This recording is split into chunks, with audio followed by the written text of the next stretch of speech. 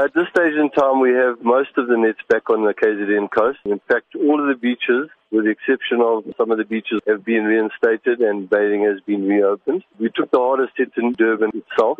We're still busy with those nets there. But we would like to think that we'd have everything back in order by Friday. But I must just stress that most of the Durban beachfront is now already back open again.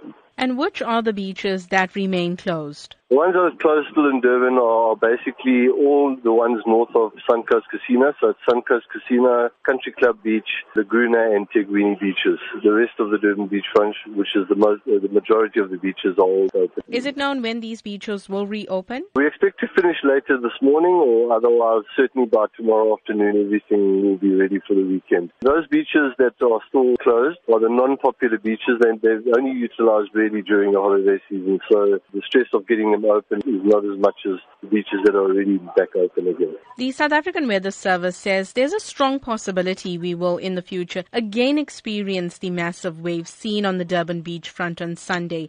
What is your caution to members of the public? I must admit I was astounded to go down to the beachfront on Sunday and see people running down towards the water and then running away from those size waves and things that were coming up the beach. People need to be a little bit careful and listen to the lifesavers, listen to the members of law enforcement that are down there, because I must admit I'm very surprised that no one was seriously hurt, seeing the behavior of the people. It really is ignorance of the power of the water, and I would just suggest that people be a little bit more careful when they do go down to the water's edge, especially when we have these high surf conditions.